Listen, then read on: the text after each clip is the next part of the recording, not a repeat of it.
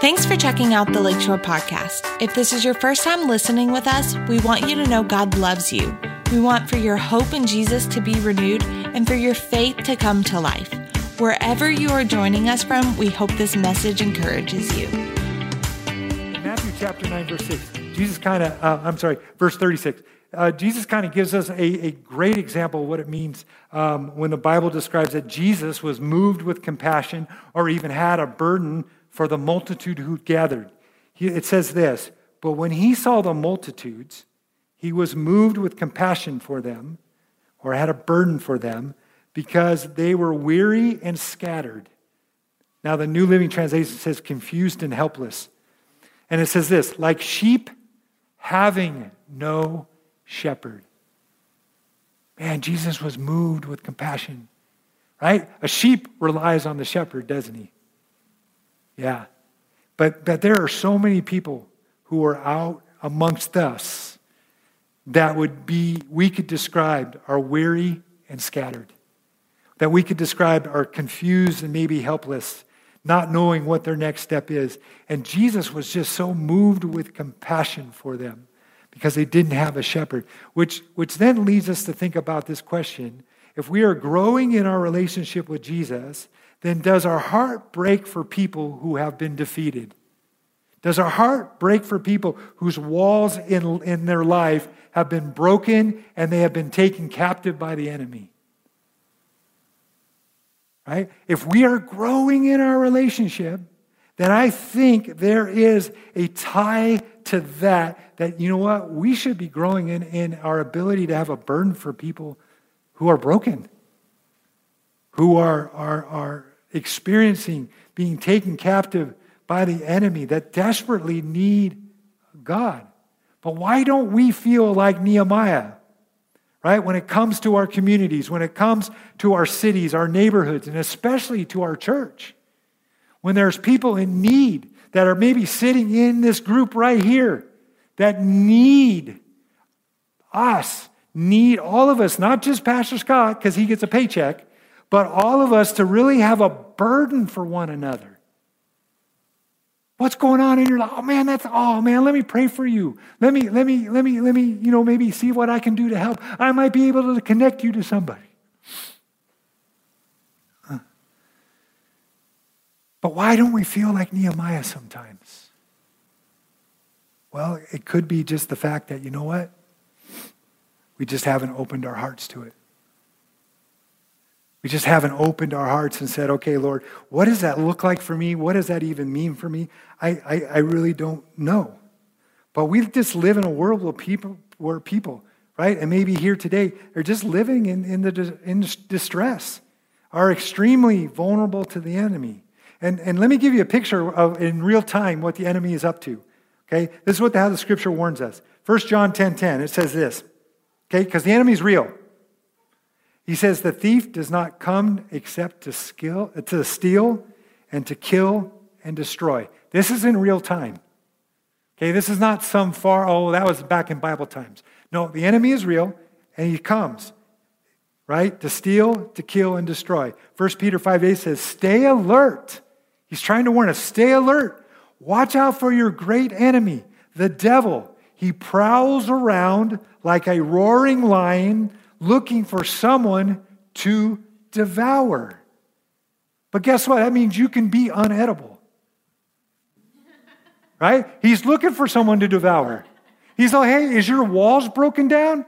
Oh, I can devour you then. I can come into your life and I can do things and I can begin to get you, all confused and all of these things.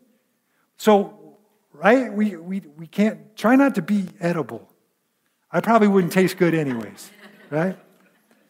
Another scripture, Proverbs 14:12 says this, there is a way that seems right to a man and it appears straight before him, right? Now, I'm going to stop there for a second. It's because you know what the enemy does? He says, no, this is a great way to go. This is the way to go. You should go this way. But you know what? That way is totally opposite of what God wants. Like all of a sudden you'll find yourself so far off track. How did I get here? Well, we thought this is the way to go. That's what he put in our minds. But really what happens is we always got to bring it back, because he says, you know what? It appears before him, but in the end, it's a way of death. It leads you apart from God. We always got to come back to God's word. But that's the enemy's plan.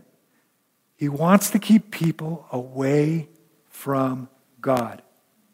He wants people to stay spiritually dead in their sins, so that they can experience all of the pain and all of the stress. But here's the thing. It's not just for those who are living outside without Jesus in their life. It's also something the enemy tries to impose on those walking with Jesus. And how that happens is a lot of times is just when we know we're just not living right. We're just not living according to what he's asking and what he's declaring. So what happens is it gives the enemy the opportunity. The door is open. The wall is broken. The gateway is wide open for him to be able to come and cause all kinds of stress, all kinds of things to get us out of position, for us to feel the pain, maybe even the shame, even maybe the guilt, maybe even of the judgment. So it's not just those outside of the faith, it's also us inside the faith that the enemy tries to attack. And especially when we are out of alignment, when we are not following what God has for our lives. But see, here's the deal. Both people are precious. Those who don't know Jesus are precious. Those who know Jesus are precious. But see, that's the great work.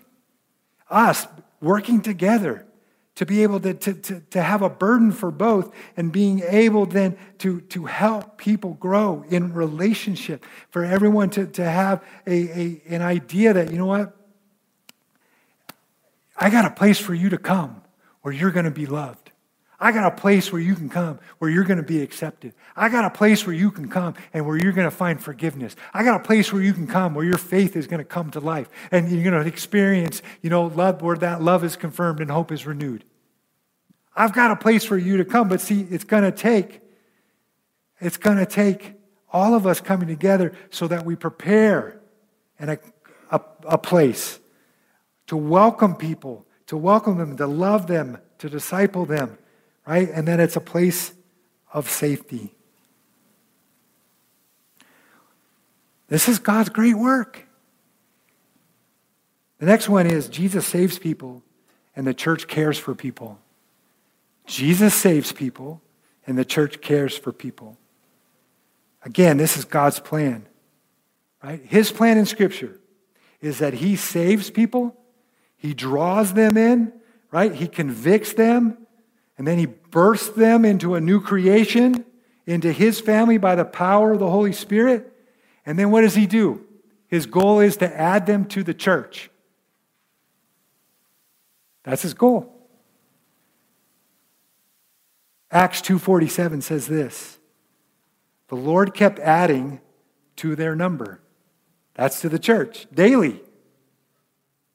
Those who were being saved from spiritual death. See, that's God's heart. He wants people to be saved, but then what he wants is people to be in community with one another. No matter where they come from, no matter what their background is, no matter what it is, he wants people to be in community, so he draws. But if the church isn't willing to accept what he brings, the people aren't willing to accept what he brings, then you know what? The church is wrong.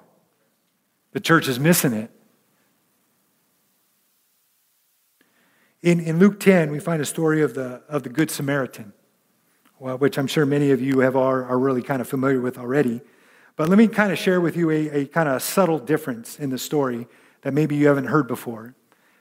So in the story, Jesus shares that there's a man and he's walking down this road, along the road, and he fell among thieves, and they beat him up, they robbed him, they stripped him naked, they kind of just left him to die. And then a priest and a Levite come, who represent basically the law and religion, and they come and they totally avoid him. Oh yeah, no, let's walk right around him. Okay? And then let's see what happens. This is the Message version. It says a Samaritan. Now, a Samaritan, you got to realize, was one who was socially rejected in the culture at the time. It says, a Samaritan traveling, the road came on him.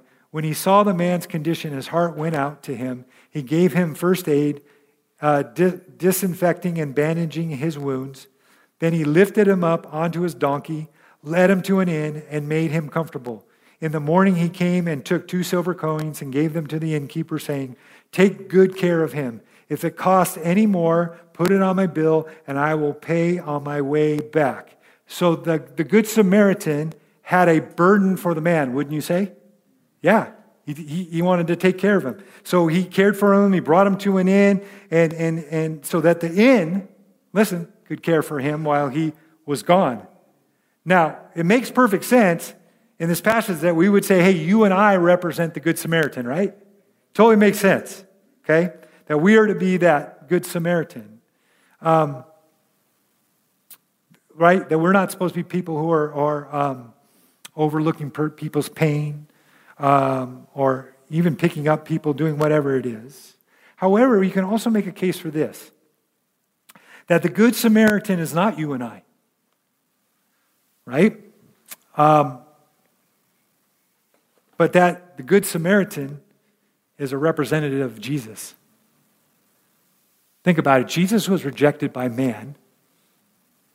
The Good Samaritan, because he was Samaritan, was rejected by man. Okay? So, the man, the Good Samaritan, let's say Jesus in this story, was moved with compassion and carried the man to the inn. Right? So who are we?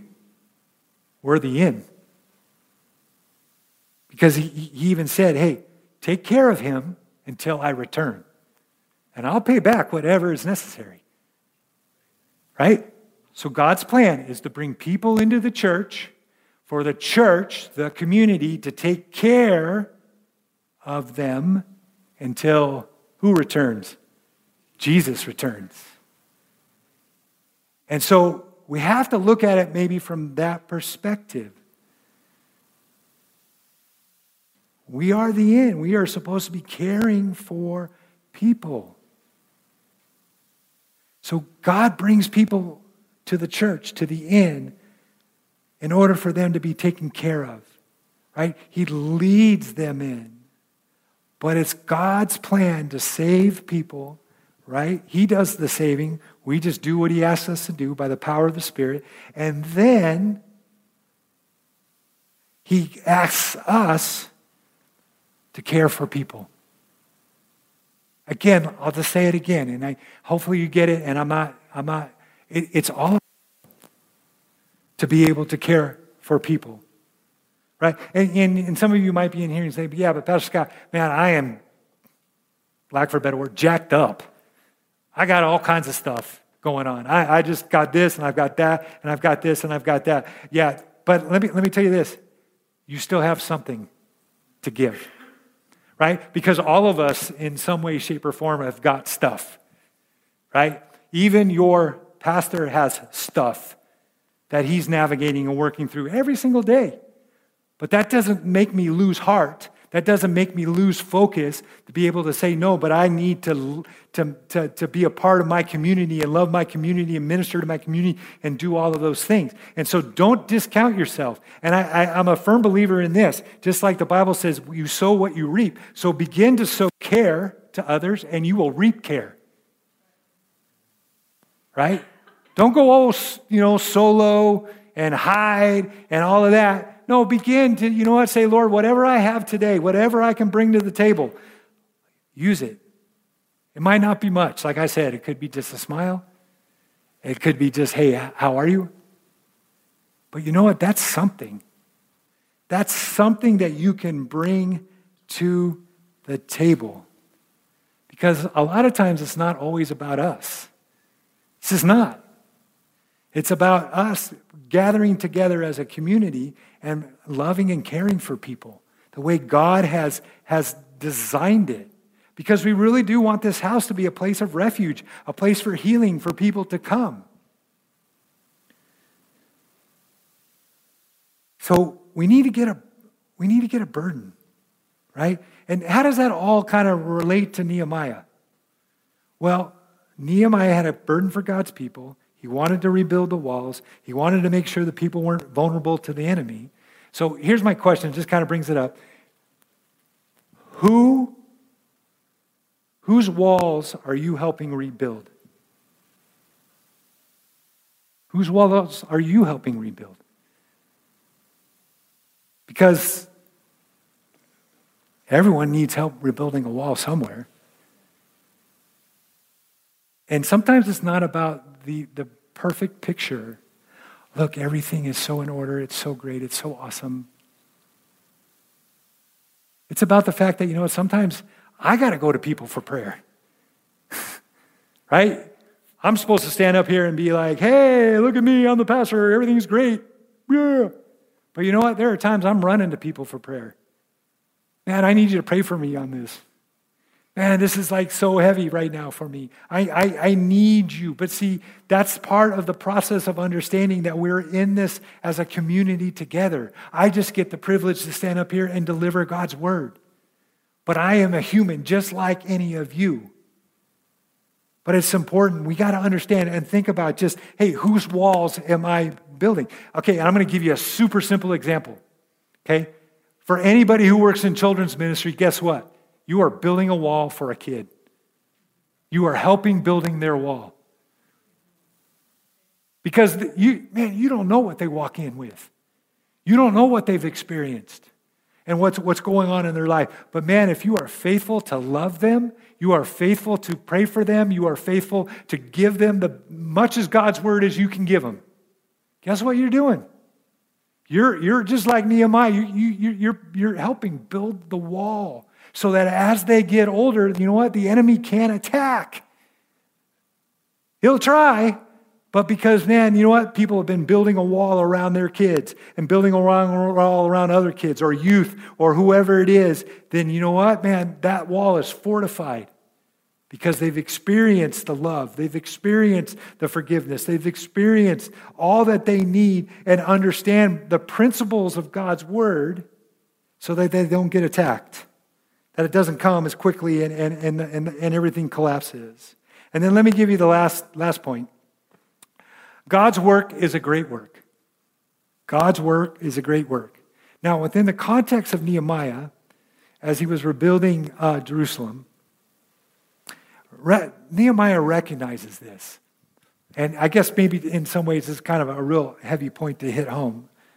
But in chapter 6, listen to what Nehemiah says in verse 3. He tells somebody, see this guy, I think it's a guy named Ono, right? Who wants to name Ono? I got Bono, but not Ono, right? Like, oh no, here he comes. It's just a bummer of a name. But this guy's trying to say, hey, come back. Come off of that. Stop doing that. But Nehemiah says this, I am doing a great work. See, he had a focus. He had a singular focus. I am doing a work, not to make him look good, but he was doing a work for God. He was doing a work for the Lord. So he understood that, man, he's part of this greater work, greater than himself. And then, you know what he does? He follows it up with this. He says, why should the work cease while I leave it and go down to you? Now, I love this passage portion because you know what? God's work is a great work, but he doesn't allow distraction or the present challenges of distraction to get in his way of what God has put on his heart to do. Because all of us are faced with distractions all the time. All kinds of things that can come up. And maybe, hey, we don't go to church today because of this reason, it's raining outside. Or maybe we don't go to church today because, you know, I gotta give my cat a bath. So I just can't go. See, those are distractions. See, God needs us in community together to grow together, to be strengthened together, to build a root system together, so that as we progress in our relationship with Him, we are stronger than ever. But it's about the fact that we just don't get sidetracked. That we say there is a great work being done, even if I don't have a big part to play, even if it's just me simply standing at a door and opening a door. It's a great work. It's such a great work. And so I just want to tell you, just understand, you have opportunity, and some of you are already engaged, so I'm not throwing anything at anybody, really.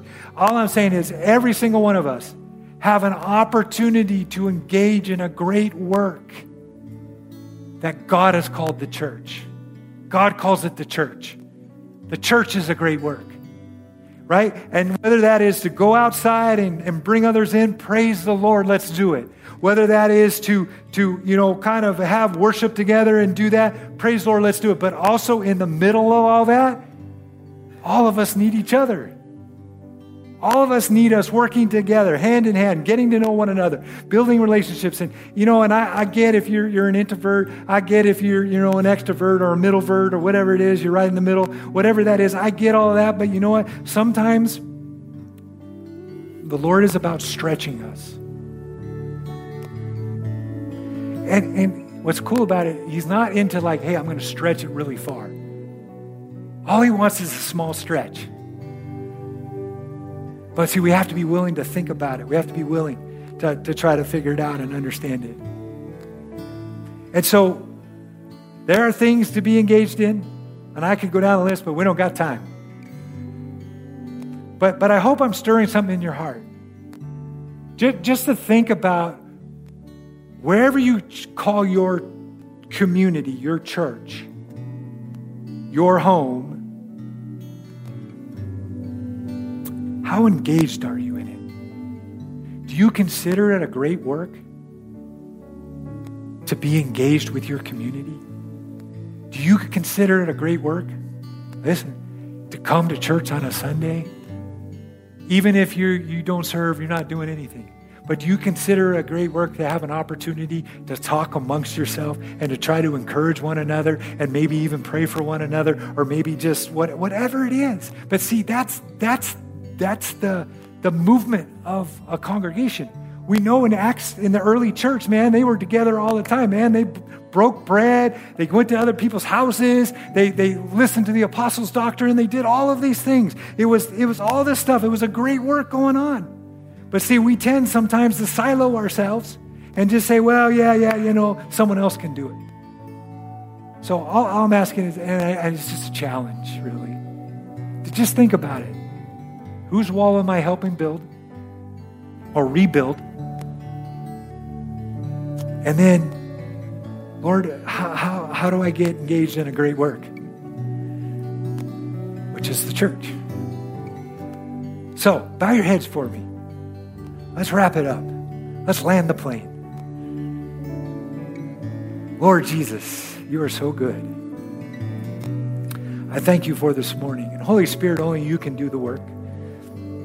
I can't do it. But I thank you for just ministering to each one of our hearts today. However we heard it, I thank you, Lord, that you will take that word and you will begin to let it grow deep down inside. Stir our hearts. Help us to understand that you have called us to a great work. Inside the church, outside the church. And so I just ask you to speak to us this week. Speak to us now. Help us to understand and realize it. And then simply help us to obey whatever it is that you're talking about. We love you for it in Jesus' name. Amen. Thanks again for listening. To hear more messages like this one, make sure to subscribe and check out our podcast channel for more messages. If you like what you're hearing, share it with your friends. For more content from Lakeshore and information on services, check us out at lakeshorecf.com.